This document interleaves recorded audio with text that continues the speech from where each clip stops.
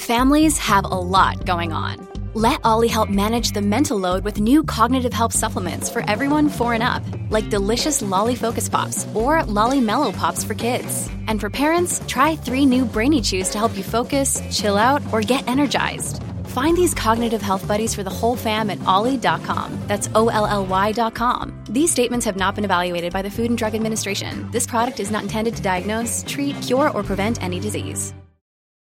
It's the left versus the right. In the right corner, it's heavyweight king Curtis Lewa. In the left corner, it's Anthony Weiner. It's a 77 WABC debate. Heavyweight slugfest.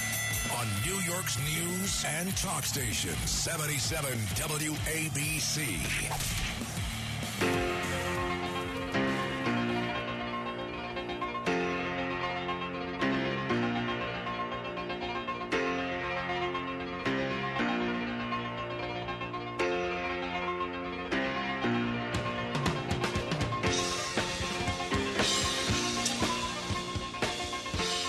All right. Well, good afternoon, everyone. My name is Anthony Weiner. I am the left part of Left versus Right. Thank you so much for joining us today. Curtis is going to be joining us in the second hour, and everyone here at WABC Studios is a little bit nervous because this is the first time that I'm standing at the A microphone taking calls and starting us off. I'm a little nervous myself, to be honest with you. This Left versus Right slugfest thing so far, mostly it's been Curtis carrying me because he is, let's face it, perhaps the most iconic person on radio nowadays. I mean, feels like I grew up listening to Curtis. Curtis and I have spent a lot of time circling each other in political and press worlds as we've both developed. This is an exciting moment for me. I'm really glad that you're joining us. Our call-in line is 800-848-WABC, 800-848-9222. Let me talk a little bit about what we're going to do this first hour, and we're going to try to pick up a little bit of what Curtis and I have been doing the last few weeks as we've tried this thing out. The response has been very good. People have been tuning in and listening. But there's also been kind of like a question about whether or not we're really living up to this ideal that John Catsimatidis had in mind when he put us together, this notion of this left-right, well, what the lead-in bumper says. Like, has it been enough of a slugfest? Because as it turns out, Curtis and I have, many cases, agreed with one another. And maybe that's good, maybe it's not. But I have a theory that I want to share with you, and maybe we have a chance to take some calls about it. And I'm going to try to give you a couple of examples. I have a theory that part of the reason we are so divided as a country is because a lot of the media is constructed in this very left versus right way. And that it is in the interest, perhaps, of some of these companies. And WABC is not among them. I'm sitting here, Anthony Weiner, clearly a well-known progressive liberal person. WABC is not among them. We're trying something a little bit different here. But I come from perhaps a different place than most progressive left congressmen, elected officials, media pundits come from.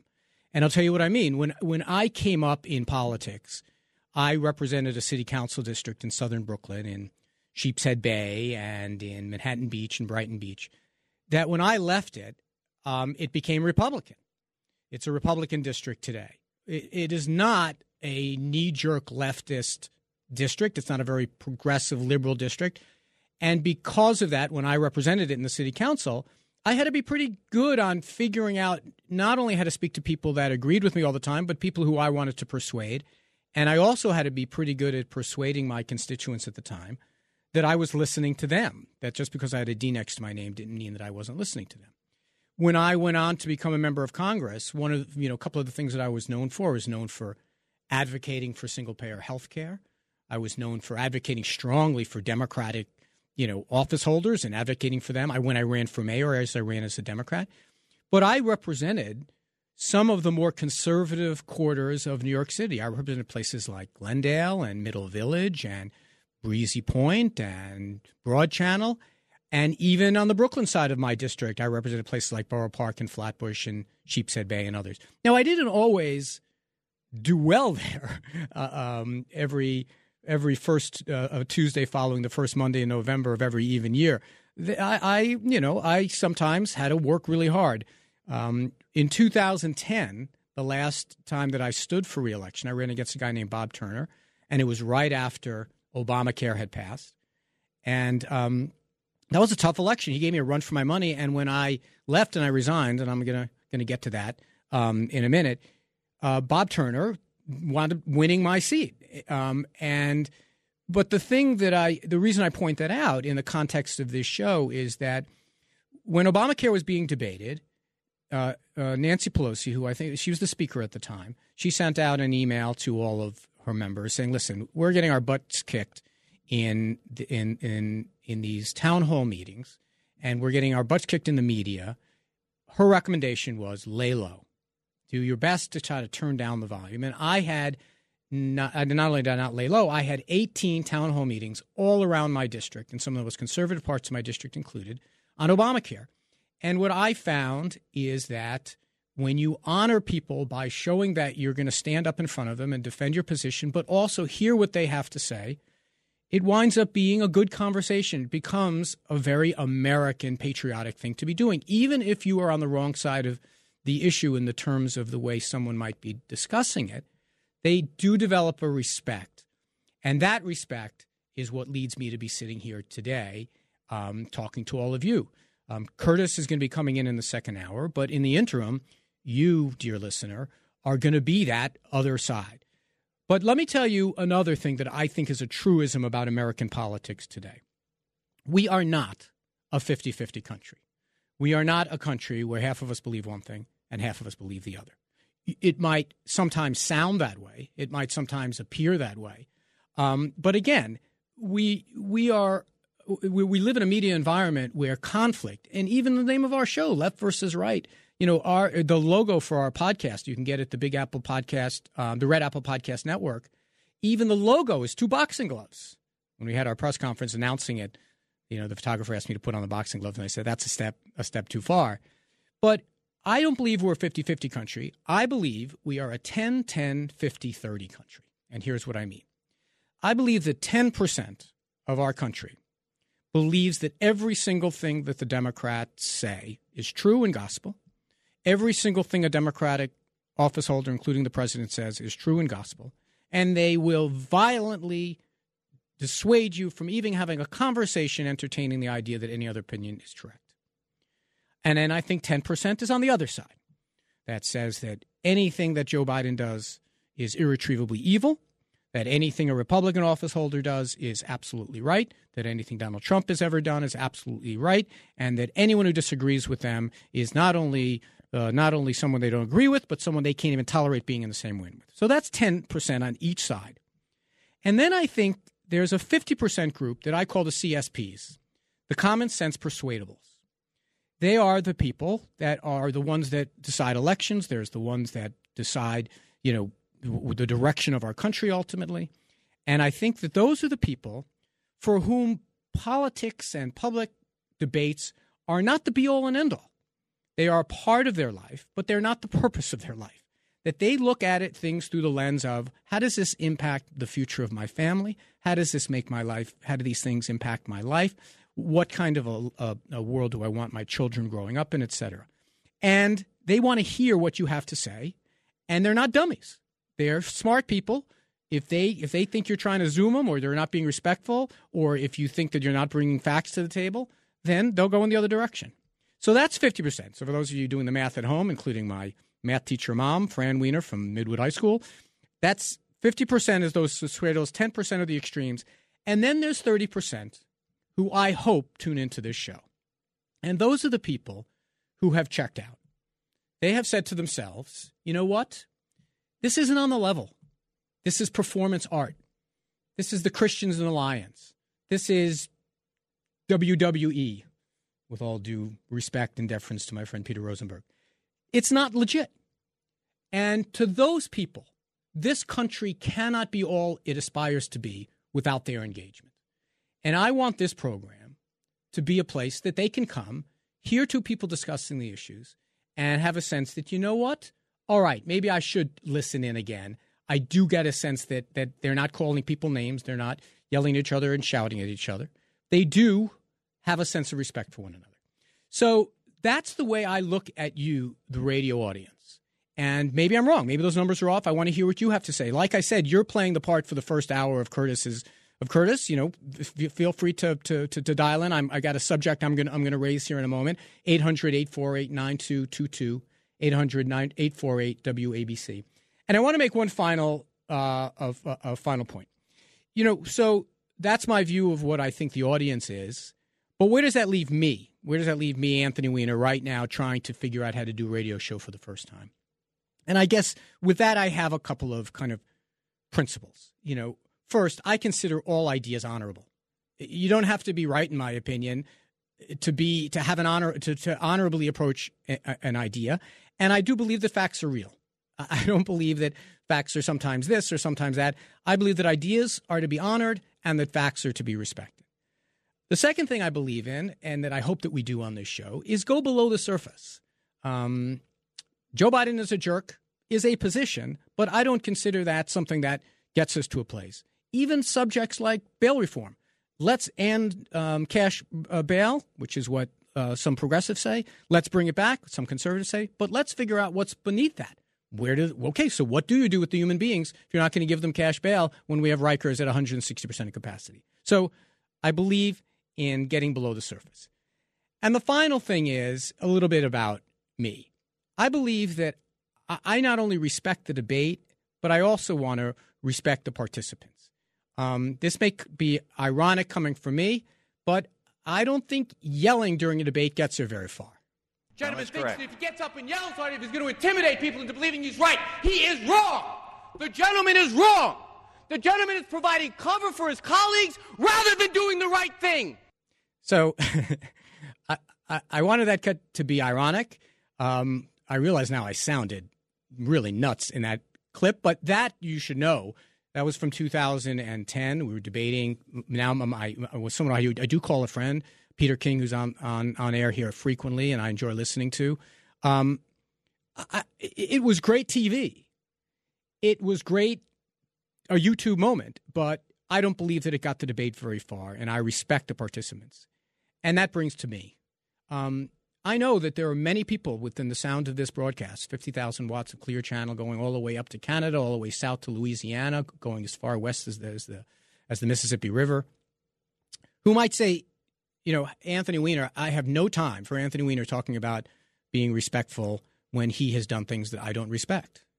And I can't argue with that point. You've heard me talk about it on this show. There are things that are in my past that I did in a period of what can only be described as madness and under compulsions that were driven by addiction that I'm in treatment and recovery for. But if someone wants to call up and say, listen, I believe what you did and the things that you did, I can never forgive you for, and I believe that you haven't earned my respect.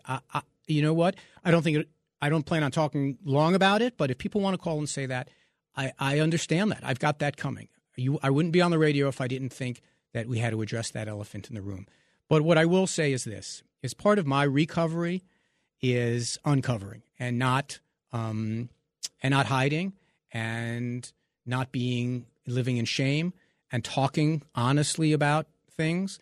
And one of the ways that I hope to be of service, the way I hope of practicing my 12-step, is to be here on the radio so people can say, you know what, he's trying. He's trying to further the debate. He's trying to have a conversation that is valuable. He's trying to change the way that we have conversations in this country and in our area for the better. And so if you do want to call in and you want to talk about that, you want to call me a funny name, if you want to say something, I mean, like I said, it's not going to get us very far, but I appreciate that people have those thoughts about me. And I know that I owe many people within the sound of this broadcast an amends. I had constituents that I let down, no more than I let down my son Jordan and my now ex-wife Huma. But I hope that we can also have a show here that provides some element of service, because I know there are a lot of people out there who have gone through things that are much worse than I have ever gone through and have come out the other side. And hopefully I can be of service to them. So when we get back, I'm going to talk about one of those issues and just set it up, and because I want to hear what you have to say. And just so for those of you who tuned in a little bit late, Curtis is going to be coming in for the second hour. Hopefully he's listening on his way in and gives me some tips. In the meantime, I encourage you all to call in 800-848-9222, 800-848-WABC. And when we come back on the other side, we're going to have a conversation about inflation, but not the conversation you are used to having. Not the conversation about what government has done wrong, what Biden has done right or wrong. Not a conversation about some law that might need to get passed, although we'll eventually get to there. But basically a conversation about what someone like me, who is a Democrat but believes strongly in capitalist markets, what responsibility I have and what I have to say about some of the accusations that this is a government problem. And we'll take you out with the voice of Roger Daltrey and The Who.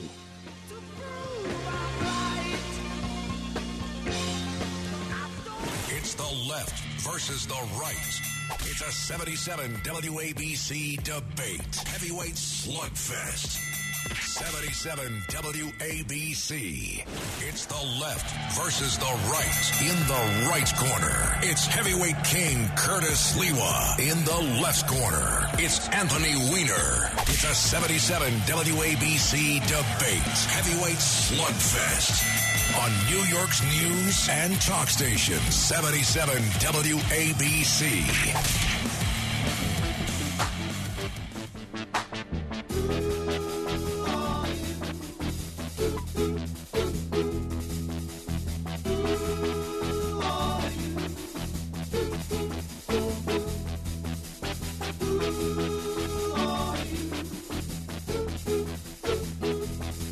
Welcome back, everyone, to Left versus Right, Curtis Leo and Anthony Weiner Show. Curtis is going to be checking in the second hour. By the way, that song, when I first heard it growing up in New York, Woke Up in a Soho Dory, I thought they meant New York. But, this is when it's funny. The Who was my first entree into real music. I was a guy who liked Kiss when I was, just starting to like music. I liked Kiss, and Who was the first sign of I was starting to mature. But no, it's not Soho in south of Houston. It's someplace over the pond. So I set out who I thought, what I wanted the debate to be like, what I wanted the conversation to be like. And I want to talk a little bit about inflation and the cost of goods and what we should do about it and a way to look at it. And I see the board's already filling up. I've got a couple of calls about it. Joe in Union City is waiting to talk about it. But let me set something up here.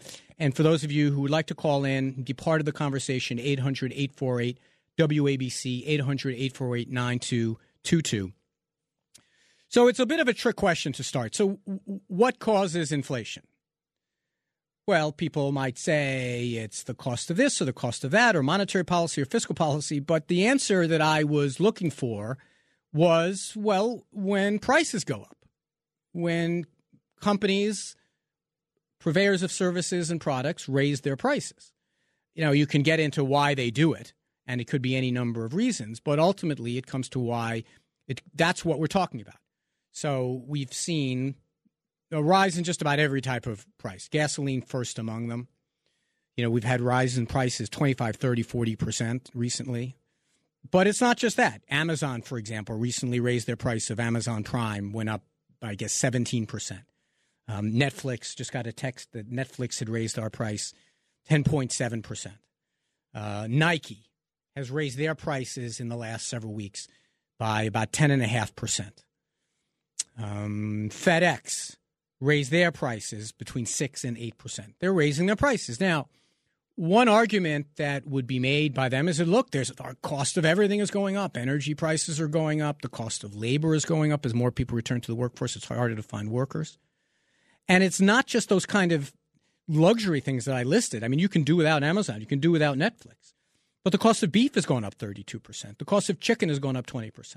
The cost of pork has gone up 13%. I mean, protein is now, these things have gone up through the roof. But what is not discussed enough, and this is true on the left and on the right, what is not discussed enough is why that is happening from the perspective of these companies and whether or not they're using what are natural things going on in the economy to their advantage and are gouging us. And there's a lot of data that shows that it's the case. Now, I don't want to minimize the conversation that some people have had about things like the XL pipeline and drilling, and I'm fine talking about those things. And I see a few people on the board who want to, and that's fine. But I'm going to give you some facts here. Amazon's quarterly profits, and remember, I just said that they raised their pricing. Amazon's quarterly profits were up 75%, $35 billion. Netflix quarterly profits were up 96%. Nike's quarterly profits, the last quarter, were up 125%. FedEx is up 307%. And so I say to you that, okay, there are some things out there that are driving prices up, but at what point do you start to say, I wonder if these companies are using the sense that we have that, okay, prices are going up, to make the prices not only go up what they need to for them to make a profit, but use it as an opportunity to squeeze us for every last time. And gas prices is the one that is most galling to me. Because while there's been a lot of talk about what government should or should not do, and like I said, I believe there are some things that we should do, and I have largely agreed with Curtis on some of the things that we've talked about. You know, there's conversation about should we let more drilling on federal lands where there are 6,000 federal leases that are out there now that haven't even been tapped. The companies have, but they just haven't used. So ExxonMobil, BP, Shell, and Chevron combined had $30 billion in quarterly profits in the last quarter. And for those of you who have not been keeping track of the futures market, the price of oil has actually dropped from about $140 to under $100. We didn't see a drop at the pump. And the question I'm asking is, where does this fit on the left-right divide?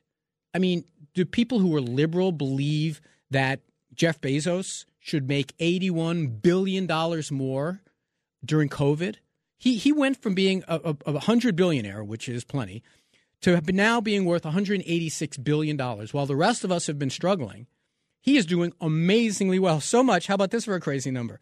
The top 2 richest people in America now make as much as the bottom 40%, including everybody everybody within the sound of my voice just about. So I understand we want to argue about what government can and can't do, but one thing that we certainly can do is say to a company like Tyson, hey, Tyson, you're raising the price of beef 32%, chicken 20%, pork 13%. You made a quarterly profit of $40 billion, which is a 140% increase from the quarter before. Maybe, just maybe, we should be saying to them, look, you're doing very well here. Let's return a little something to the American people. Let's be responsible, particularly in a moment where the world is quite literally at war. Just a little food for thought to get us started today.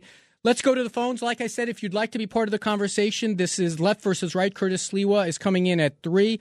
I'm taking it until then. I'm still a little bit nervous. I haven't broken anything yet here. Dial in if you like, 800-848-WABC, 800-848-9222. And I mentioned that we had a call on the board about oil prices. It looks like he's fallen off. I'm sorry that he has. But let me go to someone who wanted to talk about my theory about the opening here. Roy in Brooklyn wants to talk a little about my theory of how voters are divided up out there. Hey, Roy, how are you? I'm doing fine. How are you? I'm well, Roy. Thank you for calling. Yeah, let me first congratulate you for bouncing back. You really amazed me. And I don't agree with much of your political positions, but I do respect you. So that's one thing I'd like to say. And I thank you and I respect you, Roy. What do you have to say today? Well, the one thing you said earlier was that the elections were broken down by 50, 30, 10, and 10. And if that were true, why is it that during the Obama election, the blacks voted 92% along racial lines? That always disturbed me because I never thought that our Constitution should be, written in such a way that people vote along racial lines. Look, it's a fair question, and you can do a lot of analysis about why some communities, and it's not just racial division. There are some, neighborhoods that have traditionally voted a certain way. Now, it's not the best possible example since people in communities of color, African American in particular, voted in enormous numbers for Barack Obama out of a sense of pride, out of a sense of in combining with his fact that he's a Democrat, and that's traditionally been a place that that many communities of color have felt more comfortable. I mean, when John Katzimatidis ran for the owner of this station ran for mayor, the Greek American community turned out. I mean, I think they actually had 140% of Greek votes turned out for him. I don't think that that's necessarily a problem. But the point that I was making is not even how people vote. It's how people approach issues of the day. And the point that I was making, Roy, and I really do appreciate your checking in, the point that I was making is that people are not dogmatic about how they break down issues by and large. By and large, if they look at an issue, they'll listen to the conversation. They'll try to make an informed decision for themselves. And that there's a lot more give there than sometimes people get the impression when they listen to talk radio. And talk radio, and I understand why, talk radio is the opinion business. But here at WABC, we try to do news and views. News at the top of hour, straight down the middle, and then views. But if the views are only people that are 100% certain that what they're saying is the gospel truth and that everyone who argues against them is venal, that's where I think we missed the boat with that 50%. That was the point that I was making about the 50%. Let's try Adrian in Bayside, who's calling in about Obamacare. How you doing, Adrian? Hey, Mr. Weiner. How are you? I'm well, thank God. Okay. I wanted to address the Obamacare that you mentioned early on. At the time I was working, I am currently retired. But I want you to know that I was paying for my own insurance, health insurance at the time. And my health insurance, right after Obamacare, it jumped up by over 50%. Okay, so my own personal inflation occurred during the Obamacare. I hear you. Well, Adrian, let me ask you a question. Are you have a private insurance policy now? No. Are you? I have Medicare now. Medicare. Do you like Medicare? Do I like Medicare? Yeah. Yes, I like Medicare. Well, here's why I ask. You know, Medicare is single payer, government run health care. Just like the Indian Health Service, just like the Veterans Administration, just like Medicaid. And I point that out because, you know, when people talk about their critique of Obamacare, and Obamacare is not single-payer health care. It's not. It's a private insurance model. I would have done it differently.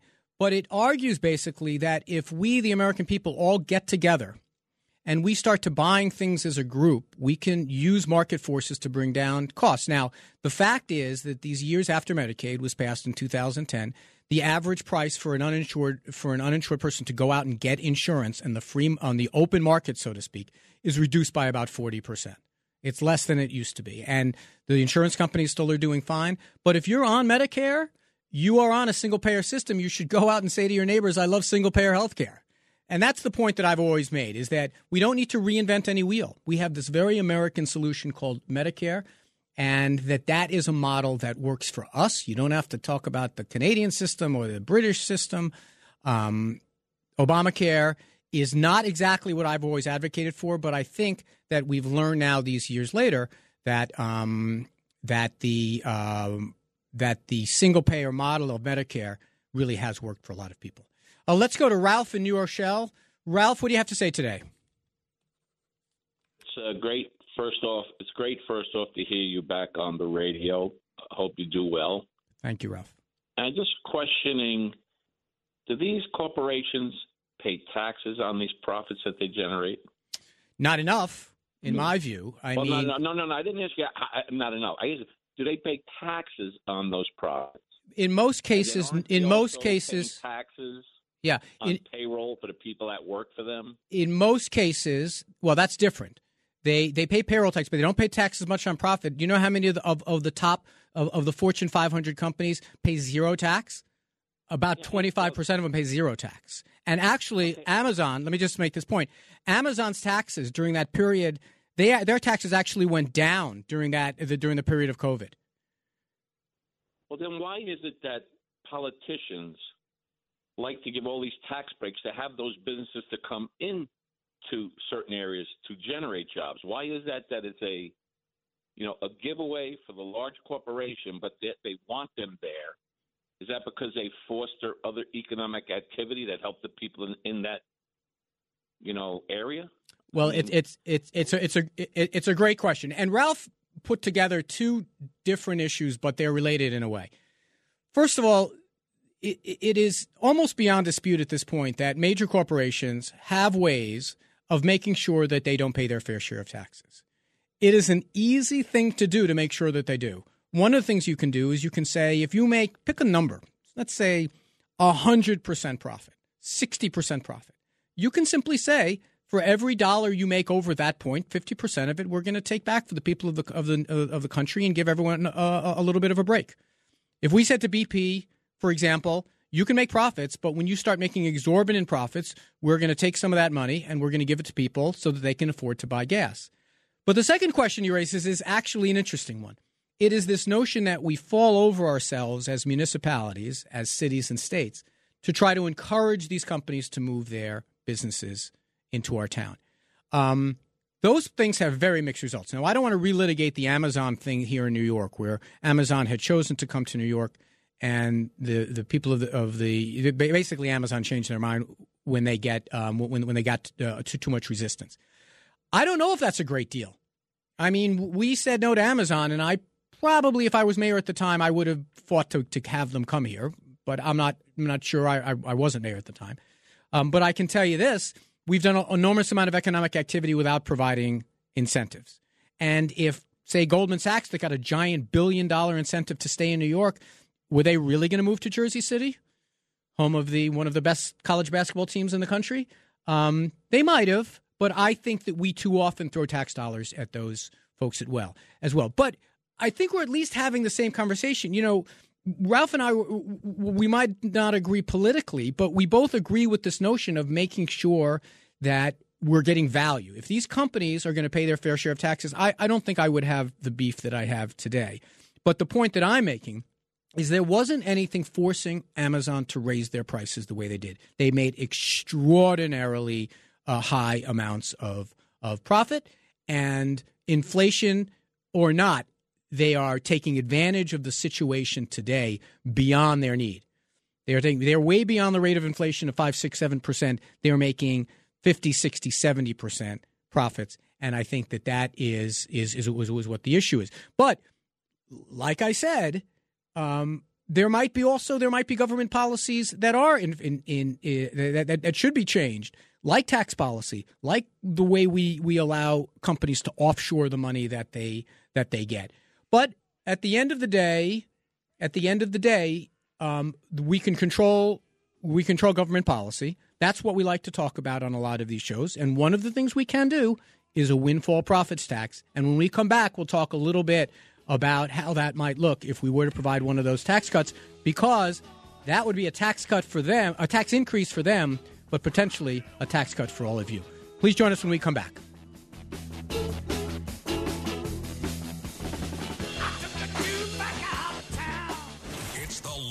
Versus the right. It's a 77 WABC debate. Heavyweight slugfest. 77 WABC. It's the left versus the right. In the right corner, it's heavyweight king Curtis Lewa. In the left corner, it's Anthony Weiner. It's a 77 WABC debate. Heavyweight slugfest. On New York's news and talk station, 77 WABC.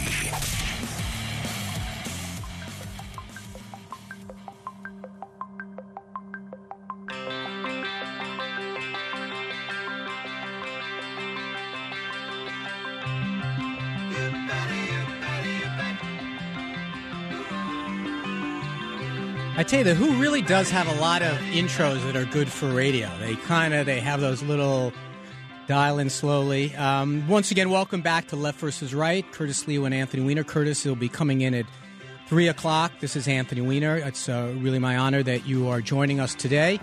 If you'd like to get into the queue, 800-848-WABC, 800-848-9222. Just to reset the table, I kind of laid out at the beginning this notion that we're not a 50-50 country, that we're more kind of, we have fringes on both the left and the right, but basically most people, what I call CSPs, common sense persuadables. And we've been talking a little bit about inflation, energy prices, tax policy. It's been an interesting conversation so far. Let's keep it going. And we have Peter in Staten Island. Peter, thank you for checking in today. Hi, Anthony. First of all, I want to thank you. You were one of the first people that jumped in to help with this Droga Act over 20 years ago, and I remember it. I was reminded of it by somebody that called in Curtis's show last night, and I just want to thank you. You were there. I'm probably alive because of you and other people that fought, because I had bad respiratory problem from the pile. I would do it over and over again, the little help that I did that day. And for about 3 days after, I had to get out of there when they came in, because they had all the gold and stuff in the building, and they made all the civilians leave. So I left at that point. Probably that's why I'm still alive today. But I just want to thank you. Well, I want to thank you, Peter, and honor you. It's decades now since September 11th, and there are still people who are listening to this program now who are slowly, and this is a tragic thing to say, who are slowly dying because of their service that day. And the fact that it took about 2 decades for finally Congress to do the right thing to provide health care to those first responders. And I want to commend you for sticking in there. It really wasn't a proud period for Congress. I know I made a little fun of the fact that I was yelling on the floor of Congress, but it did take us way too long to pay tribute and do the right thing by the first responders down there. But I appreciate you checking in, Peter. Next, let's go to Mac in New Jersey. Hey, hi, Anthony. How are you? Thanks for taking my call. Well, Mac, thank you for calling. I like the premise, left versus right. I've been in a 12-step program for 24 years, so I always believe in giving everybody a chance. Thank you, sir. And I applaud you for that. That's great. That's what you addressed when you first came on the air. My thought was how people will view you on this particular network, because this particular network is one of the last standing conservative networks where we really have a voice as conservatives, as opposed to like the major media networks.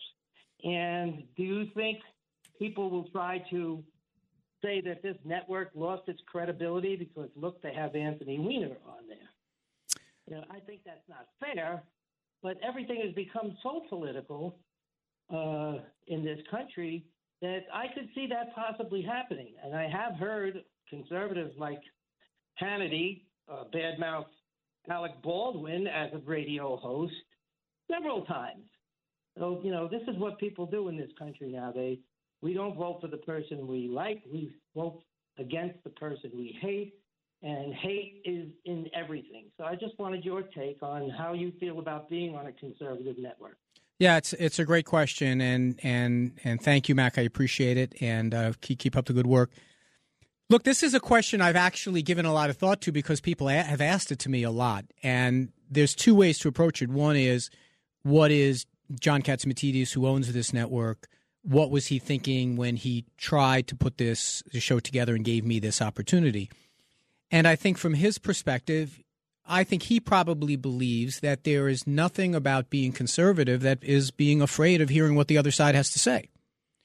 That if you believe that your entire audience just wants to hear one person after another that agrees with the last person they heard, that's one way to do a network. But another way to do it is to say, listen, we are going to stick to our knitting. We're going to have people with viewpoints, but we are going to honor the debate by having different viewpoints on. And I got to tell you, I don't mind a good debate, as I said in the introduction. But the question I get is frequently from my more liberal friends is, why don't you go on like MSNBC or something like that? I have no interest in that for a different reason. Because I do believe that we only move forward as a country when we have the friction that happens with a competition of ideas. I believe that at WABC, on a 50,000-watt station that has been around for 100 years now, that is one of the most august and famous brand names really in radio history, that there are going to be people who tune in on a rainy Saturday afternoon and who might say, you know what, I'm hearing a little something different. I'm hearing Curtis and Anthony going back and forth on issues. They're respecting each other. They're airing out their differences. They're bringing some facts to the table. They're bringing a perspective to the table. I think that's the way we move forward as a country. Now, I could be wrong, and it could be that people really like it the way it is, with everyone in their own little corner, in their own little silo. But I'm prayerful that that's not the case. And as far as, what people might think of me, and Mac, you'll appreciate this expression because it comes from the program, what other people think of me is none of my business. What I've got to try to do is stick to what I think is the next right thing to do. And my way of being of service is to try to talk about these ideas. And if people disagree with me, I hope they don't turn off the radio. I hope they say, hey, this sounds a little bit different. I want to hear more. But who knows? It might be that all we really need is a bunch of stations where we can listen to people that we agree with. But I hope that's not the case. Let's go to Leo in Flatbush. Leo, you're on. Hey, how you doing? I'm well, Leo. How are you? Good. Hey, by the way, I hold you in high regard. As a representative from the South Shore of Brooklyn, and I know you're a Queens guy, but you represented New York in front of the House of Representatives regarding health care for our fallen veterans and our first responders in a way that was unbelievable, and I thank you for that. Thank you, Leo. And now I'm going to disagree with you. Excellent. Corporations pay taxes. They pay taxes on every end. So to say they don't pay, quote, income tax is a total misrepresentation and a liberal talking point. If you buy a hot dog for $1 and sell it for $2, as you did that, you just drove it somewhere, which cost you gas. You just set up a counter, which cost you rent. And you hired somebody to put it on a roll and put mustard on it. When you paid them, the government also took payroll taxes, Social Security, Medicaid, Medicare. So when you say that corporations got away with paying no taxes, it's really a terrible lie. I think I got out over my skis with that. That's not true that they don't pay taxes. But let me ask you this question, Leo, because I'm interested in this. If ExxonMobil, in this period of international strife, drives the price, decides to raise the price by 70% when their cost of goods, cost of employment, cost of taxes goes up 25%. Do they bear in, where is the philosophy from that makes you advocate for them? Why should we not say, okay, you're taking advantage of a situation now, and our policy should be you can take advantage to a certain point, but no more. I'm not saying I'm fine with ExxonMobil making profits, but at what point do they take the international strife that exists, the cost increases that we're seeing in other places, and use it as an excuse to gouge? Where does reasonable profits stop and price gouging begin, in your view, Leo? Okay, well, I will not use the name ExxonMobil. I will just use any oil company. No reason to disparage anybody. But in today's world, what's happening right now, as far as the prices of gasoline, have nothing to do with cost, supply. It's all political.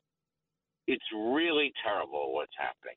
And it's really happening on the back of the little guy like me. 100%. And I'm an independent, and if you want me to comment on how Exxon sets their prices or any oil company sets their oil prices, I will not do that. Yeah, I hear you. But what I will say is that on one morning when I check the price of crude and it's $98, I see the price of gas at the pump. And then when I see it at 120, the price of the pump goes up much faster than it comes down when it's back to 90. Exactly. Well, I appreciate that, Leo, and I think everyone agrees that we look at this futures price that goes up by 20%, and the price goes up 40%. When it comes down, it takes weeks or if not months for it to come back down. Well, when we come back on the other side of the break, we're going to talk about Jeff Bezos, a liberal guy that owns the Washington Post, and whether we think it's reasonable that he should be $81 billion richer over the time of the pandemic, and whether any of us are even $1 billion richer. When we come back, thanks for joining in.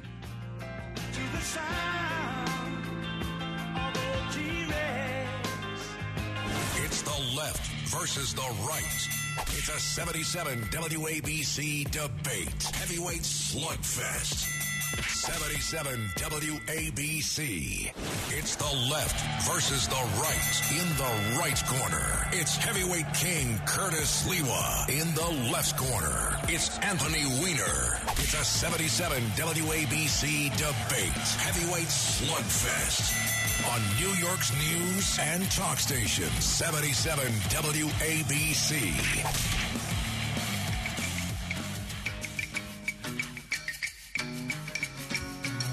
Yes. Also known as the M15 bus. Magic bus. You know, Curtis, welcome back, by the way. Welcome back to Left versus Right. I'm Anthony Weiner. Curtis Lewa on the right. Curtis will be joining us at the 3 o'clock hour. He has been kind enough to let me get the training wheels off here for the last hour, and I've really enjoyed the conversation. It laid out a little bit of a thesis about the real cause of inflation or prices going up, and some people had some interesting feedback. We've also reached a place that I thought we might, where people kind of agree that profits are perfectly reasonable, that taxes come in different forms, but profits, the raw profit that's being made by a lot of companies today, looks a little bit like, or a lot like, they're taking advantage of the insecurity we all have in gouging the market. Someone has an interesting comparison that they'd like to make. Kenny in New Jersey, thank you for waiting online for so long. Are you there, Kenny? Anthony? Hey, Kenny, how are you, sir? All right, sir. Listen, here's my point. I'm no fan of Jeff Bezos. But if what you said at the beginning of the show is true, you believe in a capitalist system. He put his money up. He put risk capital up at the beginning, and he built a company. Now, today, Amazon employs 1.1 million people in this country. Who are we? Who is anybody to say that he can't earn whatever he invested in? His annual salary is $1.6 million. So his money is being made through his stock. How do you stop that? Yeah, Kenny, you're exactly right. He doesn't make $186 billion in salary, but he is the concentrated place that enormous amount of wealth is. I don't begrudge him that. I think that he should be rewarded for the accomplishment of that, of launching Amazon. It's part of our daily life. It's improved our economy. It's hired a lot of people. The point that I'm making, though, is that, here we are, we're sometimes at each other's throats about government policy should be this or that and who should be allowed to drill where, when these companies are doing extraordinarily well. They're doing extraordinarily well, and individuals are doing extraordinarily well. And the point I would make is that Jeff Bezos has some responsibility not to be poor. I mean, he can be rich, but some responsibility to say, all right, at a certain point, we're concentrating so much of our wealth in one person's hands. I have a provocative question. Maybe I'll hold off and hear what Curtis Lewa has to say, who's coming up in a few minutes. Maybe this is a good way to end the hour, because it might take us off on a tangent if we didn't end soon. We hear a lot about Putin's oligarchs. Do we have an oligarchy in the United States of America? I mean, if we consider that an oligarch is someone who is very wealthy, has a large amount of the concentrated wealth of a country, that gets that way with the help of government, and who stays that way by trying to influence government policies, and has a lot of influence, right? I mean, look, Jeff Bezos is liberal. I'm a pretty liberal guy. He owns the Washington Post. I like reading the Washington Post. He owns Amazon. I have Amazon Prime. I watched a movie on Amazon Prime just last night. But we have something that looks a little bit like an oligarchy in this country, don't we? When you have two people who have 40% of the wealth, when you have 1% of the country that controls 80% of the wealth, then you really do have concentration of money and power that might not be healthy. And the reason I mention it in the context of this show, left versus right, is that I don't know if left or right really believes that's good, right? I mean, no one listening to this program right now is an oligarch. No one listening to this program right now is a billionaire, unless Michael Bloomberg, if that's you listening, I appreciate it. But that type of concentration means that there is less money in our pockets. That's just the way it is. I mean, we can all grow and we can all benefit, but there's no doubt that type of concentration has a cost. And I also ask something else, and I think that the previous caller makes a good point. That Jeff Bezos took certain risks. He came up with a good idea. He played it out. Now he wants to go and he's going into space, whatever it is. That's fine. But the fact remains, why is that in the interest of anyone, left, right, or anyone, to say, okay, yeah, let's make sure he has $186 billion or $200 billion or $300 billion? Who advocates for these? And when people say, well, these people, no, it's a company. It's a collection of interests. Yes, we all invest. My 401k is doing relatively well because I'm sure, I don't know this for sure, I'm sure I have some Amazon in there in my retirement account for my years in government service. I just think that sometimes we all should say, all right, one thing we can all agree upon is it's fine if a 150 billionaire does not become a 190 billionaire. That I don't necessarily benefit from that. It's been great. On the other side, Curtis Sliwa, much to the relief of many of you listening, will be here with me for Left versus Right on WABC. By the way, you can always get this in the form of a podcast by going to the Red Apple Podcast Network or going to Amazon, listen to me, going to Android or Google, wherever you get your podcast. Download it. On the other side, Curtis Sliwa will be with us.